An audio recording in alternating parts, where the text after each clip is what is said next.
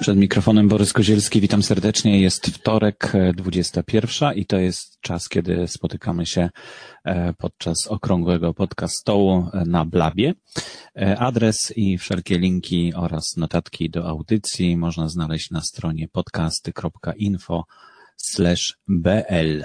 To jest nowy adres, także jeśli ktoś jeszcze go nie zna, no to niech sobie zajrzy. To jest WordPress, na którym będą też wszystkie blaby, w których tutaj braliśmy udział. Także warto sobie ten adres zapisać, bo tam pojawiają się również zapowiedzi kolejnych spotkań i można je w ten sposób zasubskrybować. Dzisiaj jestem sam, na razie nikogo jeszcze nie ma ze mną. 9 osób widzę, że odwiedziło już tego blaba, ale w tej chwili jestem sam. Tak się zdarzyło, ale jestem na to przygotowany i mam dla Was dzisiaj rozmowę z Moniką Sacewicz, która niedawno wypuściła pierwszy odcinek swojego podcastu. Rozmawiałem z nią na temat tego, co takiego trudnego było w tym, żeby mogła wystartować z podcastem. Monika Sacewicz jest autorką bloga i również autorką podcastu, który nazywa się Nawigator Zmian, to znaczy strona nazywa się Nawigator Zmian, natomiast podcast nazywa się Kobiece Radio. Bardzo ciekawy, skierowany do niszowego odbiorcy, ale kobieta, no to nie jest niszowy odbiorca, to jest jednak dosyć duży zasięg może mieć taki podcast, także będziemy śledzić, zobaczymy jak to się rozwinie, jak to się jej uda. Ale jeszcze zanim przejdziemy do tej rozmowy, która będzie już w ostatniej części tego podcastu, to chciałem powiedzieć o 2 rzeczach, które się wydarzyły no dosłownie dzisiaj. Czyli 2 zapowiedzi od firmy Apple, które związane są z podcastami. Pierwsza to zapowiedź takiej serii aplikacji CarPlay, które będą umieszczane w różnych markach samochodów, montowane fabrycznie z samochodami.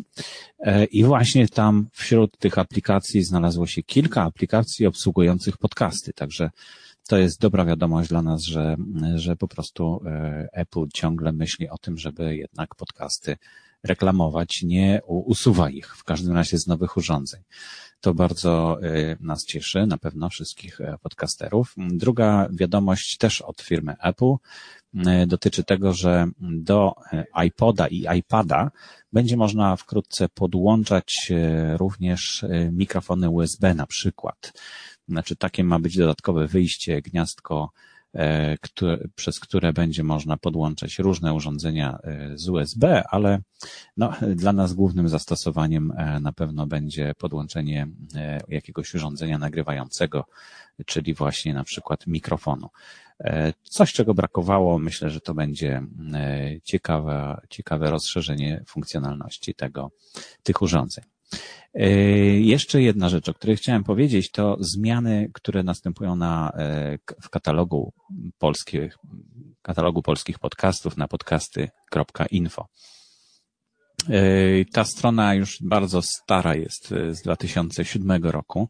Od tamtego czasu właściwie niewiele tam się zmieniało, no ale podcasting dynamicznie się rozwija, w związku z czym trudno, żeby zostawić to bez zmian właśnie na podcasty info, dlatego chciałem Was serdecznie prosić o zgłoszenie swoich propozycji, jak według Was powinna wyglądać strona podcasty.info. I muszę Wam powiedzieć, że te Wasze sugestie będą miały olbrzymi wpływ na to, jak ta strona będzie wyglądać. Na razie jest tam niewiele jeszcze informacji, ale mam nadzieję, że w ciągu już niecałych 2 tygodni, bo tyle trwa ta ankieta, dostanę sporo podpowiedzi i będę wiedział, czego oczekujecie po stronie podcasty.info. No więc to już chyba wszystko. Zapraszam Was teraz na rozmowę 15-minutową z Moniką Sacewicz. Zapisałem sobie tutaj, że Monika tworzy podcast dla kobiet o ich życiu, dążeniu do szczęścia, odkrywaniu potencjału i życiowej misji, spełnianiu marzeń, wywieraniu dobrego wpływu na swoje otoczenie. A Monika Sacewicz jest chrześcijańskim coachem i mentorem dla kobiet, mówcą edukacji finansowej Crown. Więc wydawałoby się, że to właśnie podcast będzie dla niej czymś takim bardzo, bardzo naturalnym. Zapraszam Was do wysłuchania tej rozmowy, tylko muszę ją gdzieś odnaleźć, bo w tej chwili wszystko niby przygotowałem sobie, ale tej rozmowy nie mam nigdzie na wierzchu.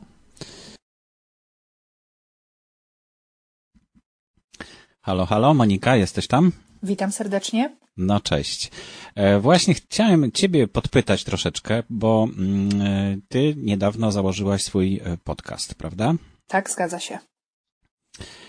I właśnie, ja zakładałem swój pierwszy podcast już ponad 10 lat temu i trochę wypadłem z obiegu. No teraz śledzę to, jak to się robi w tej chwili, przechodząc na nowo te same ścieżki, tylko że one troszkę się pozmieniały i ciekaw jestem właśnie Twoich doświadczeń. Pierwsze moje pytanie to właściwie, jak w ogóle wpadłaś na pomysł, żeby robić podcast? Tu właściwie było kilka pomysłów. Pierwszy to taki, że moim naturalnym obdarowaniem jest pisanie i mówienie. Kocham mówić, od dzieciństwa mówiłam i wiem, że ludzie uwielbiają mnie słuchać. I zawsze marzyłam o tym, żeby mieć audycję w radio.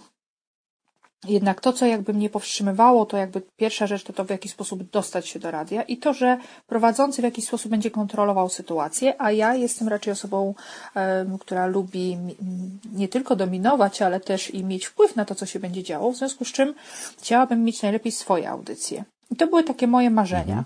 Powiem nawet, że w dzieciństwie moja mama mówiła potocznie na mnie radio, bo jak zaczynałam mówić, nie sposób było mi wykroczyć i w jakikolwiek sposób przerwać. I to jest też coś, co robię na co dzień w swojej działalności, kiedy prowadzę wykłady, czy mam wystąpienia dla kobiet. To jest taka rzecz, która bardzo naturalnie mi przychodzi. Zawsze chciałam to robić. No, czyli podcast jest dla Ciebie idealnym medium. Dokładnie. Druga rzecz, która wpłynęła na to, że w końcu zrobiłam swój podcast, to to, że zauważyłam, że nie mam czasu ostatnio czytać w internecie. Ja kilka lat temu założyłam swojego pierwszego bloga, pisałam przepiękne, długie teksty. Ludzie to czytali, to było fajne i pamiętam, że ja czytałam. W tej chwili jest tak, że kiedy korzystam z internetu, przelatuję wzrokiem po tekście, wyłapuję pojedyncze słowa, ale nie czytam treści, nie mam na to czasu. Za to uwielbiam słuchać, ponieważ prowadzę swój biznes, ale przede wszystkim jestem mamą 4 dzieci, prowadzącą przedsiębiorstwo domowe. To uwielbiam słuchać. Kiedy jadę samochodem, kiedy gotuję obiad, puszczam sobie i słucham. I pomyślałam sobie, że to jest doskonałe rozwiązanie dla kobiet takich jak ja. Dla tych, dla których ważny jest czas, ale ważne jest też inwestowanie w siebie. I że to jest idealny sposób, żeby połączyć moją pasję, którą jest mówienie, i dobry sposób na docieranie do nich. Jak i też nie ukrywam, wspaniały sposób na to, żeby budować swoją markę osobistą. Sposób, który jeszcze u nas w Polsce nie jest tak popularny i tak wykorzystywany, jak na przykład obecność w różnych portalach społecznościowych czy gazetach. To jest coś, co u nas dopiero się rodzi. Podpatruję mnóstwo kobiet na zachodzie, jak one to robią, w jaki sposób wykorzystują to narzędzie i stwierdziłam, że czas najwyższy to zrobić, czyli zrealizować to swoje marzenie w jakiś sposób o własnym radio. A jak w ogóle dowiedziałaś się o tym, że istnieje coś takiego jak podcasting? Pierwsze moje takie spotkanie z tym to właśnie były podcasty zagraniczne. Czyli wędrując gdzieś po stronach innych osób, widziałam nagrania i też nie ukrywam, że bardzo dużo tutaj rolę zetknięcia w ogóle z podcastingiem był pierwszy zakup urządzenia z jabłuszkiem. Wtedy weszłam jakby w ogóle w świat iTunesa i nagle się okazało, że tam są podcasty, że można coś subskrybować, że to mi wyskoczy na telefonie samo, że jest nowy odcinek do odsłuchania, w ogóle tak w cudowny sposób się to będzie działo i że jest cała społeczność ludzi, że jest tyle fantastycznych podcastów do odsłuchania. Cudowna sprawa. No i co? I potem zaczęłaś słuchać tych podcastów, rozumiem, tak?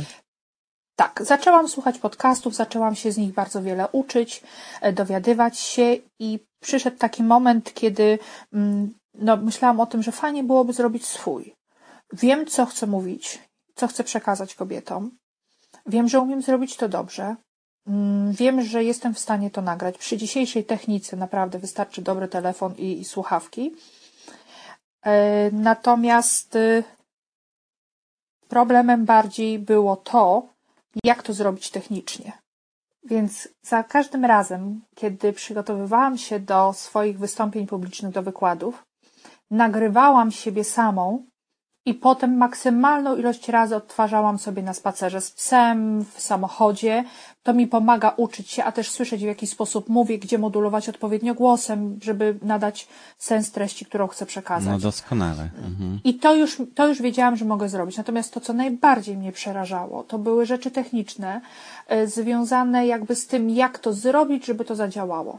Stronę mam, wiem, w jaki sposób wrzucać treści na stronę i pliki audio, no ale to nie wszystko. No i powstało magiczne słowo RSS. Aha, pojawiło się, tak? Jak bariera, jak ściana pewnie.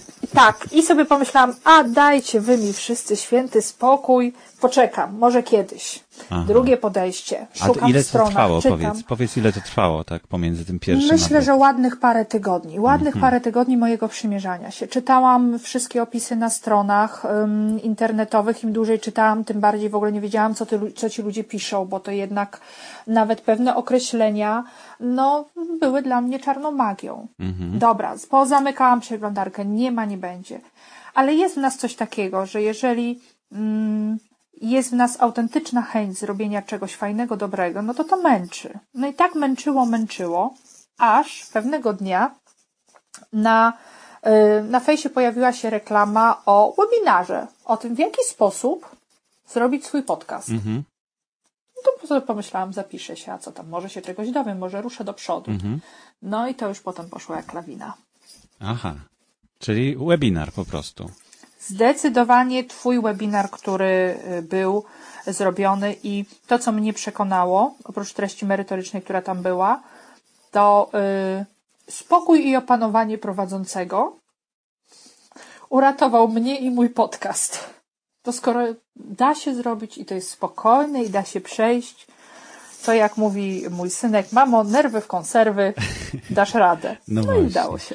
No to bardzo się cieszę, że to jak gdyby taki czynnik zapalny, tak, już był, że już wiedziałaś, co chcesz robić, tylko brakowało ci właśnie tego drobnego elementu do uwieńczenia i do zakończenia pracy nad podcastem, tak? Czyli mówisz, że to był chyba największy twój kłopot, tak? Jeśli chodzi o produkcję podcastu. Tak, to był największy kłopot. Jak to zrobić, jak to wszystko zsynchronizować, gdzie poumieszczać, gdzie które linki podawać.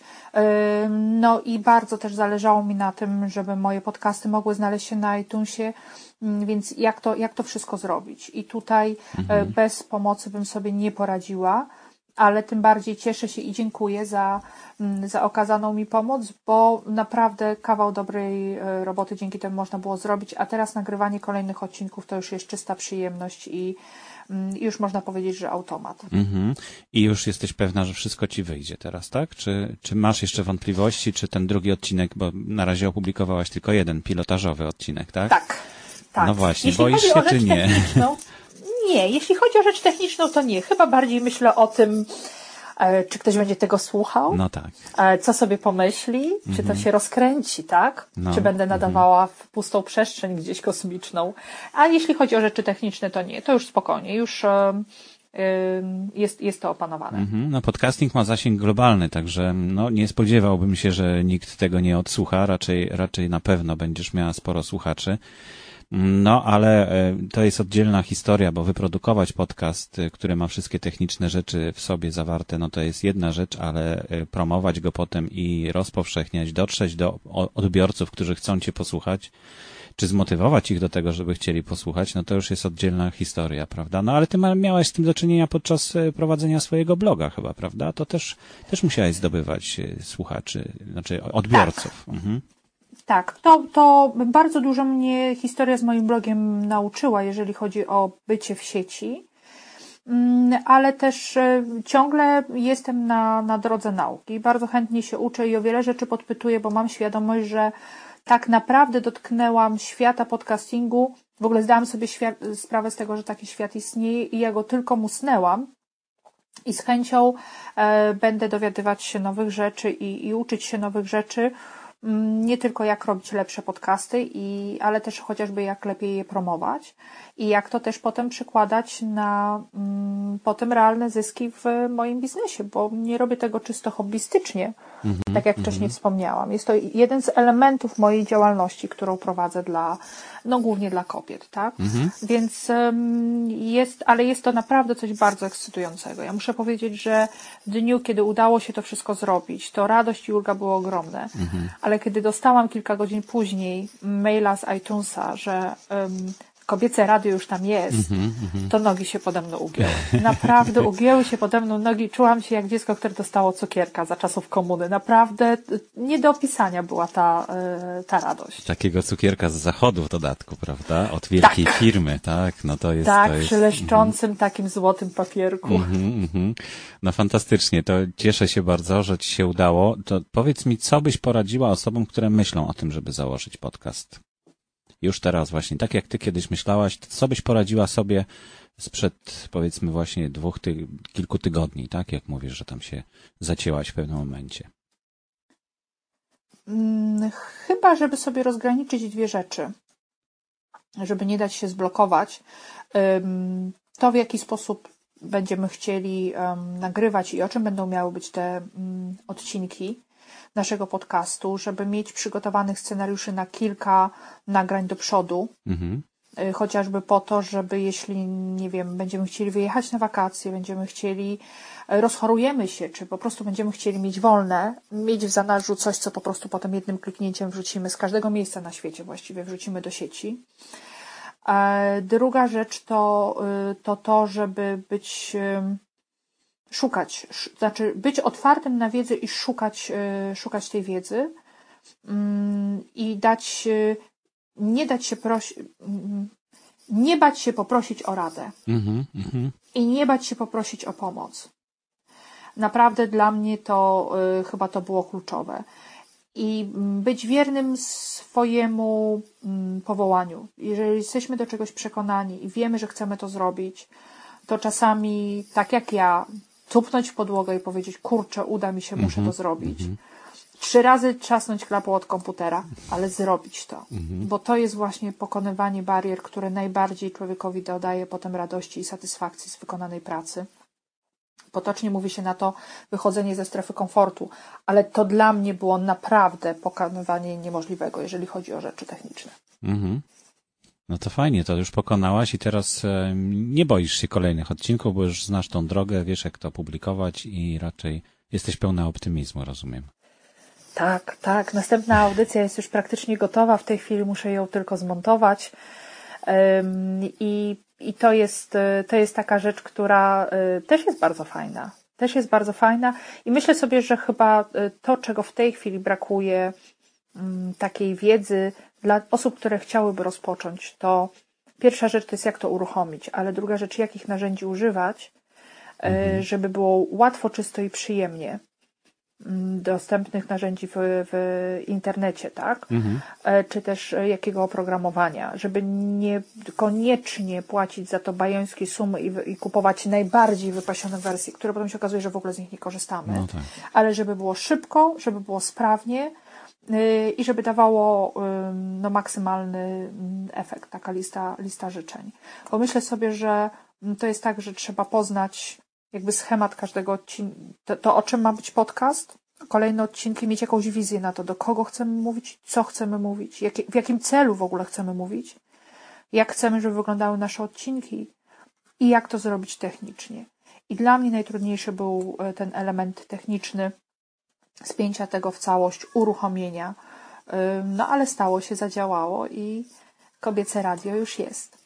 A też powiem, że jedną z rzeczy, które mnie bardzo do tego zmobilizowało, było to, że podpytywałam się dziewczyn, chociażby ze swoich fanpages, z różnych grup, jakich podcastów słuchają.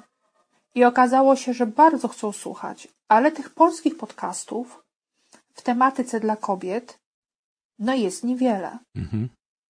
A nawet jeśli jest ich wiele, to de facto słuchają tylko kilku. Ja byłam zdziwiona. I sobie wręcz zadawałam pytanie, czy to jest możliwe? Okazuje się, że tak, że na kilkadziesiąt dziewczyn, które zapytałam, padały nazwy może 4 czy 5 podcastów, może 6. I wtedy stwierdziłam, to jest to. To jest miejsce na kobiece radio. No świetnie, to znalazłaś swoje miejsce w takim razie również w świecie podcastingu, czego Ci bardzo gratuluję i cieszę się, że będziesz tworzyć kolejne podcasty. Będę śledził, będę słuchał, bo bardzo ciekawe są. Już pierwszego odcinka wysłuchałem. Czekam z niecierpliwością na kolejny. Bardzo fajnie, bardzo dziękuję Ci za te słowa i za to, co mówisz. I też bardzo Ci dziękuję, bo poniekąd stałeś się jednym z rodziców tego podcastu. No, dziękuję, bardzo mi przyjemnie. No to fajnie, to czekamy na kolejne odcinki w takim razie. Zapraszam serdecznie, Kobiece Radio, zaraz po świętach. To była rozmowa, którą nagraliśmy wczoraj albo przedwczoraj, już nie pamiętam w tej chwili. Monika jest tutaj z nami i za chwilkę może się przysiądzie też, zobaczymy. Na razie Łukasz, cześć Łukasz, też witam Cię już głosowo na żywo. Zapraszam Cię, żebyś tutaj też z nami usiadł. Moniko, jak masz ochotę, to jest otwarte jeszcze jedno miejsce, zapraszam Cię. A jak nie, no to już mieliśmy tutaj rozmowę, także nie wiem, czy jeszcze chciałabyś coś dopowiedzieć, to bardzo chętnie posłuchamy. Stronę Moniki można znaleźć wpisując w adres nawigatorzmian.pl. Tam właśnie można znaleźć ten pilotażowy pierwszy odcinek jej podcastu i czekamy na kolejne. Gratulujemy Moniko i zapraszamy do nas na spotkania również o 21:00 we wtorki. Łukasz, to właśnie opowiedz w takim razie, jak ty zaczynałeś też niedawno, tak? Mówisz, że dopiero co zacząłeś swój podcast. Tak. Cześć, dobry wieczór, dzień dobry, w zależności od tego, kiedy i gdzie nas słuchacie. Pierwszy podcast, tak, zacząłem niedawno, bo 16 lat temu, ale to się nie liczy, bo potem było 16 lat przerwy. I wróciłem do tej idei, no, właściwie troszkę zainspirowany tym, co Borys zaczął robić, bo Borys robił kiedyś coś, co się nazywało pozytywne zacisze. I chyba nawet ostatnio wspomniałem Borysowi, że strasznie mi tego brakowało, no więc dalej mi tego brakuje. I to była naprawdę fajna rzecz, której można było sobie słuchać wieczorami, cicho, spokojnie. To wówczas była jedna z niewielu spokojnych audycji, których można było posłuchać w polskich mediach i elektronicznych, i nieelektronicznych. I tak cały czas mi to chodziło po głowie, żeby wrócić. Nawet tematy już miałem opracowane, nawet już się przyjrzałem rozwiązaniom sprzętowo-programowym. Na biurku stał mikser, był mikrofon kupiony jeszcze w czasach mojej przygody z radiem. Wszystko było, tylko brakowało tego impulsu, który by mnie popchnął, żebym to zaczął robić. No i pod koniec 2015 roku pod koniec to było chyba tak. Była konferencja Polcaster w Warszawie. W listopadzie. Myślę, że twórcy Polcastera nie zdawali sobie sprawy z tego, co robią i dużo złego w życiu wielu ludzi zrobili, mianowicie mi zajęli parę godzin tygodniowo. I te parę godzin tygodniowo zacząłem spędzać na tym, żeby po pierwsze przejść od myśli do czynów. No i niedługo po tym Polcasterze z początkiem grudnia stwierdziłem, niech się dzieje co chce, startuję. Najwyżej jak po pierwszych zrobię 10 odcinków. Jak po pierwszych 10 odcinkach mi się znudzi, trudno, jejku, to jest zainwestowanie czegoś, w sprawdzenie, czy hobby mi się podoba, czy nie. I już po 2 odcinkach wiedziałem, że mi się podoba. No i przede wszystkim, nie wiem, mogę powiedzieć, jakie były najważniejsze problemy, bo największym dla mnie problemem w przygotowywaniu się do pierwszego odcinka i w ogóle cały czas jest to dla mnie największy problem, był nie brak informacji, jak co zrobić, tylko nadmiar tych informacji. W internecie jest wszystko. Ja słucham podcastów wielu, żeby się uczyć, jak to robią ludzie w praktyce, ale oprócz tego na przykład znalazłem mnóstwo podcastów, jak robić podcasty. Jest sobie na przykład taki podcast, który się nazywa Podcast Answering Man, czy jakoś tak. Dzisiaj słuchałem akurat w samochodzie jednego z odcinków i to był 440 odcinek. Rany Julek. I on miał 40 minut. No to jak ja mam w ogóle być w stanie przejrzeć całą wiedzę stworzoną i przekazaną przez tego człowieka? Nie da się. No więc ten nadmiar wiedzy był największym problemem, więc ja sobie najpierw wymyśliłem, przede wszystkim rozejrzałem się, zobaczyłem, co mam do dyspozycji, miałem mikrofon, miałem mikser, miałem komputer i miałem trochę programów do obróbki audio i stwierdziłem, każdy odcinek będę montował i nagrywał w innym programie do obróbki audio, żeby samemu się przekonać, co było dla mnie najlepsze. Najlepszy niestety okazał się program, który kosztował trochę ponad 200 euro, więc jednak zmieniłem logistykę, zmieniłem to wszystko i teraz korzystam z programu, który się nazywa Reaper. On kosztuje około 60 euro za licencję taką średnio komercyjną. Znaczy ona tam ma jakieś takie ograniczenia, ale w polskich warunkach bardzo trzeba się napracować, żeby wskoczyć na poziom wyżej. No więc już miałem sprzęt, już miałem opanowany troszkę ten nadmiar informacji. Kolejny problem to był, mam mnóstwo pomysłów na podcasty, ale który zacząć robić? Od którego zacząć, który ma być tym pierwszym? No i stanęło na świat w 3 minuty, czyli w ciągu 3 minut opowiedzieć o czymś ciekawym, o jakiejś ciekawostce. No. Chodziło po pierwsze o to, żeby nie zajmowało mi to zbyt dużo czasu na dzień dobry, ponieważ jeżeli hobby już od momentu wejścia zajmie mi pół dnia w każdym tygodniu, no to może utrudnić zagłębienie się w to hobby, tylko prędzej się zniechęcę. No tak. Więc wymyśliłem materiał 3 minuty, ja go w pół godziny zmontuję, zrobię, wszystko będzie ok. No, pierwsze odcinki robiłem parę godzin, teraz szedłem mniej więcej do 20 minut na odcinek, jeżeli chodzi o samą technologię. To całkiem przyzwoicie. Całkiem przyzwoicie, ale bardzo dużo czasu poświęcam na research, bo staram się w swoich opowieściach po pierwsze powiedzieć coś, co jest również nowego dla mnie, bo to ma być przede wszystkim dla mnie, żebym ja coś nie zabił w sobie tej ciekawości świata, a po drugie staram się, żeby jeżeli mówię o czymś nietypowym albo czymś, co ma wiele źródeł, które są niekoniecznie zgodne z prawdą, staram się jeszcze sięgać do źródeł, czyli do analiz, do raportów naukowych, na których potem swoją opowieść opieram i też te odnośniki do tych wszystkich analiz wrzucam na stronę do każdego odcinka. Także odcinek trwa 3 minuty, ale jeżeli ktoś chce zgłębić temat, zwykle pod odcinkiem są dodatkowe informacje. No i to też miał być taki mój wyróżnik, że opowiadam o czymś, to odeślę ludzi, którzy chcą zgłębić każdy temat do czegoś więcej. No i oczywiście zaraz po tym, jak zacząłem, odkryto zderzenie 2 czarnych dziur i polskie media pięknie o tym informowały, ale nikt tak naprawdę nie powiedział, o co w tym wszystkim chodzi i po co nam to. I to był odcinek, na którym chyba siedziałem 2 dni, bo próbowałem znaleźć wiarygodne informacje i co z tego dla nas wyniknie. Bo wszyscy wiedzieli, że się zderzyły te czarne dziury, że zbudowano urządzenie, które to wykryło i wszyscy to opowiedzieli. Nikt nie opowiedział, po co nam to. No i ja starałem się opowiedzieć o tym, po co nam to. W prostym języku. Kolejnym problemem, który miałem, to było skąd wziąć tło muzyczne. I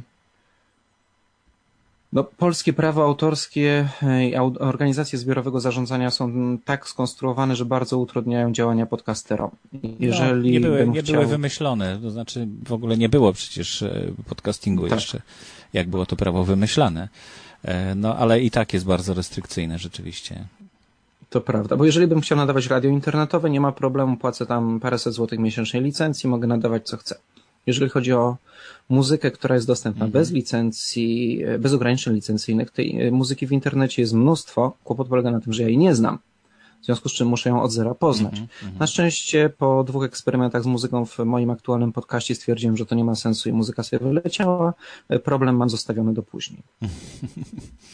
Nie miałem problemów z oprogramowaniem. Oprogramowania darmowego do podcastingu, takiego do hostowania podcastingu, do wrzucenia tego do swojego WordPressa jest mnóstwo opisów, jak to wszystko pożenić ze sobą i to po prostu działa. Także tutaj problemów nie było, także tu się trochę zmieniło od czasów. 15 lat temu musieliśmy pisać wszystko sami. Co jeszcze? Może główne radości. Główne radości to były pierwszy słuchacz, który nie był przyjacielem ani rodziną. Pierwsze zaskoczenie, kiedy po paru odcinkach, czy tam około 8 odcinka okazało się, że zaglądam sobie do statystyk, tak raz na 2-3 dni, żeby zobaczyć, czy tam wszystko działa i nagle widzę, że z 10 odtworzeń dziennie zrobiło mi się ich 500, 600 i w ogóle nie byłem w stanie dojść, co się stało. I nagle się okazało, teraz już nagle niektóre odcinki mają ponad 1000 odtworzeń. Dla mnie to jest szok, bo ja w ogóle nie reklamuję tego swojego podcastu, robię go dla siebie, żeby się czegoś nauczyć. Okazało się, że wylądował w iTunesowych podcastach wartych uwagi, jak nie wiem, jak to jest na polskim przetłumaczone, i to nagle zaczęło działać, to się zaczęło kręcić. To oczywiście dla mnie jest wielka zachęta, żeby się bardziej przykładać, żeby ten okres, kiedy mam darmową reklamę, jakoś wykorzystać i bardziej zachęcić słuchaczy. No więc to jest też ten moment, kiedy troszkę eksperymentuję. No pierwsze feedbacki. Wczoraj napisał do mnie jeden ze słuchaczy, że on studiuje rzeczy związane z psychologią i on po prostu dowiaduje się takich rzeczy, że nigdy by o czym tego nie przypuszczał. I pyta się mnie, gdzie mi to wszystko podsyłać, bo na pewno to będzie dla mnie interesujące. Super, mam człowieka, który nie dość, że mnie słucha, to jeszcze chce mi pomóc w wyrobieniu podcastu, dosyłając ciekawostki. I on w ogóle chciał mi skrypt odcinka przesłać. A on powiedział, nie, ty mi podeślij dane, ja sobie przeczytam, przemielę to i sam opowiem o tym własnymi słowami. Mam nadzieję, że ta współpraca się jakoś rozwinie. Problemem dla mnie jeszcze jest utrzymanie jednolitej jakości technicznej każdego odcinka, ponieważ ciągle eksperymentuję z ustawieniami, żeby to troszkę lepiej brzmiało. Kłopot polega na tym, że w tym momencie, jeżeli zrobię zbyt gwałtowne zmiany, to słuchacz przeskakując z odcinka na odcinek nagle będzie odczuwał dyskomfort w słuchawkach. Więc te wszystkie zmiany muszę wprowadzać bardzo powoli, małymi krokami, także jak się porówna pierwszy odcinek z najnowszym, to będzie skok, ale jak będzie się przelatywać odcinek po odcinku, to takiego skoku nie powinno być słyszalnego. Teraz zresztą znalazłem takie rozwiązanie, które ma mi jakoś sensowniej pomóc w normalizacji tego odcinka do tych minus 16 lufsów głośności takiej ogólnej, co ma być standardem podcastowym. I jeżeli to rozwiązanie mi się sprawdzi, bo testuję kolejne rozwiązanie, poprzednie się nie sprawdziło, jeżeli to rozwiązanie się sprawdzi, to oczywiście się podzielę nim na grupie Polcaster. I oczywiście, skoro już się zaczęło, no to ta pierwsza dawka jest nakręcenie, jest wspaniale, to już jest kolejna dawka, by się przydała, więc mam już, jak już wspomniałem na początku, miałem pomysły na dużo podcastów. To, że słucham amerykańskich podcastów, to też mi podpowiada, co działa, co nie działa, co fajnie by było też w Polsce zrobić. Więc już mam pomysły na kolejny podcast, który będzie robiony równolegle. Tylko tu już potrzebuję drugiego prowadzącego, więc jeszcze nad tym pracuję, ponieważ, no bo dlaczego jeszcze formuła 3 minut o świecie? Bo to jest opowieść jednego człowieka. W związku z czym nie muszę wciągać nowej osoby w realizację mojego hobby. Możesz na sobie polegać po prostu. Mogę to robić sam. Dopiero jak nabiorę wprawy, to może coś z tego pójdzie. No, w każdym razie dzisiaj odebrałem przesyłkę z konwerterem, który mi pomoże podłączyć mój drugi mikrofon do komputera bez pośrednictwa miksera, więc to jest taki krok do podłączenia drugiej osoby do tej rozmowy. I zobaczymy, co z tego wyjdzie. A tą drugą osobę chcesz na żywo, czy przez Skype'a, czy w jakiś inny sposób? Przyznam, że mam pewien problem. Otóż nie mam stabilnego łącza internetowego. Mieszkam pod Warszawą, gdzie o kablu można zapomnieć, więc łączę się przez LTE. Już parukrotnie podczas wtorkowych podcastołów były problemy z łącznością moją, więc takie podcasty... W ogóle to ja bym chciał nagrywać odcinek na żywo.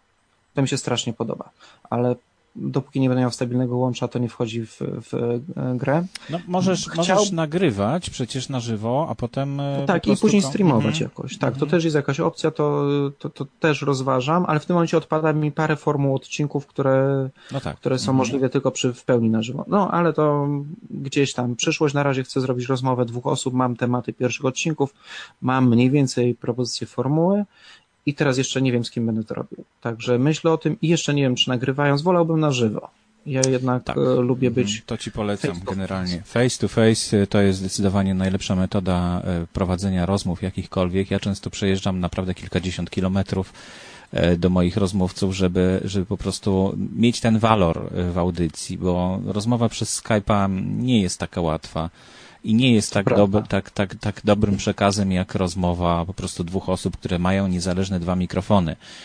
Nie ma problemów żadnych z łączem. Nawet podczas tej rozmowy, którą nagrywaliśmy przez zwykły telefon, to nie była rozmowa przez Skype'a nagrywana, to zdarzyły nam się chyba 4 rozłączenia zwykłego telefonu przez komórkowego. Także nawet... Także jednak lepiej indywidualnie.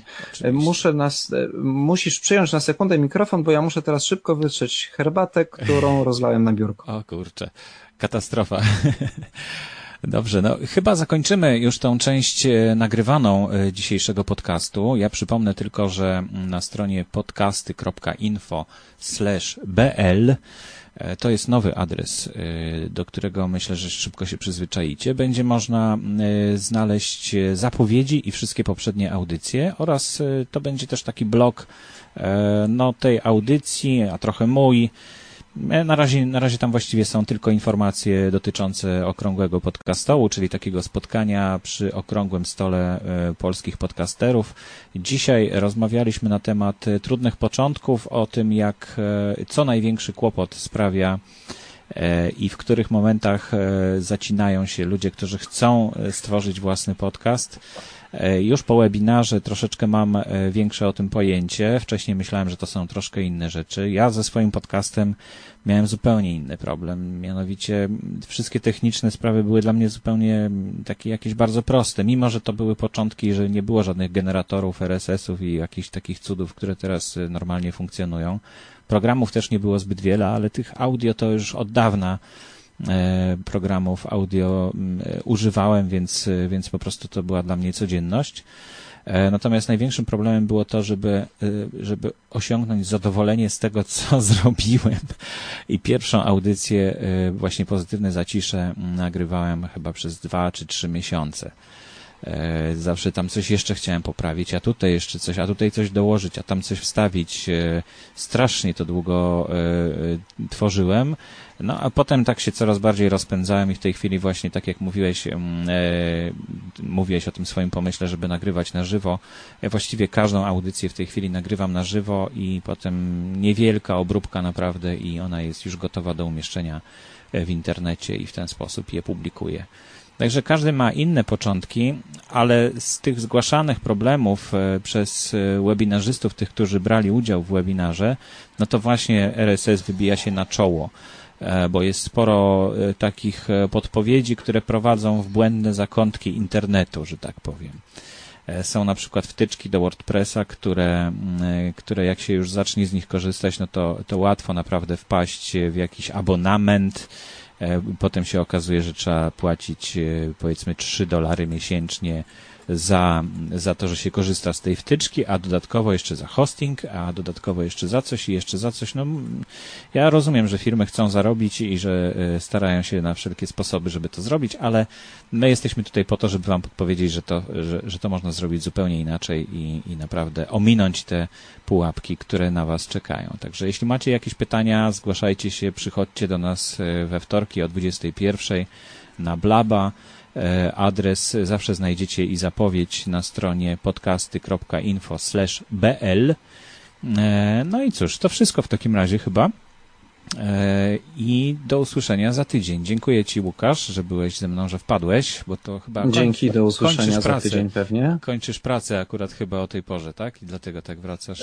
Nie, prawdę mówiąc, wtorek jest takim dniem, kiedy jest mnóstwo spotkań. Dzisiaj na przykład był net wtorek i poświęcony social mediom i polityce.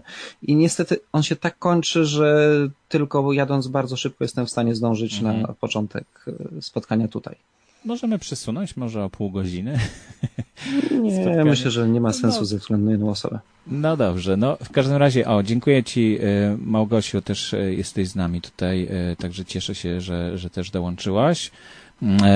I do usłyszenia za tydzień w takim razie. Pamiętajcie, co tydzień we wtorek o godzinie 21:00 spotykamy się na żywo przy okrągłym stole podcasterów, który nazywa się Okrągłe Podcastu. Do usłyszenia, do zobaczenia.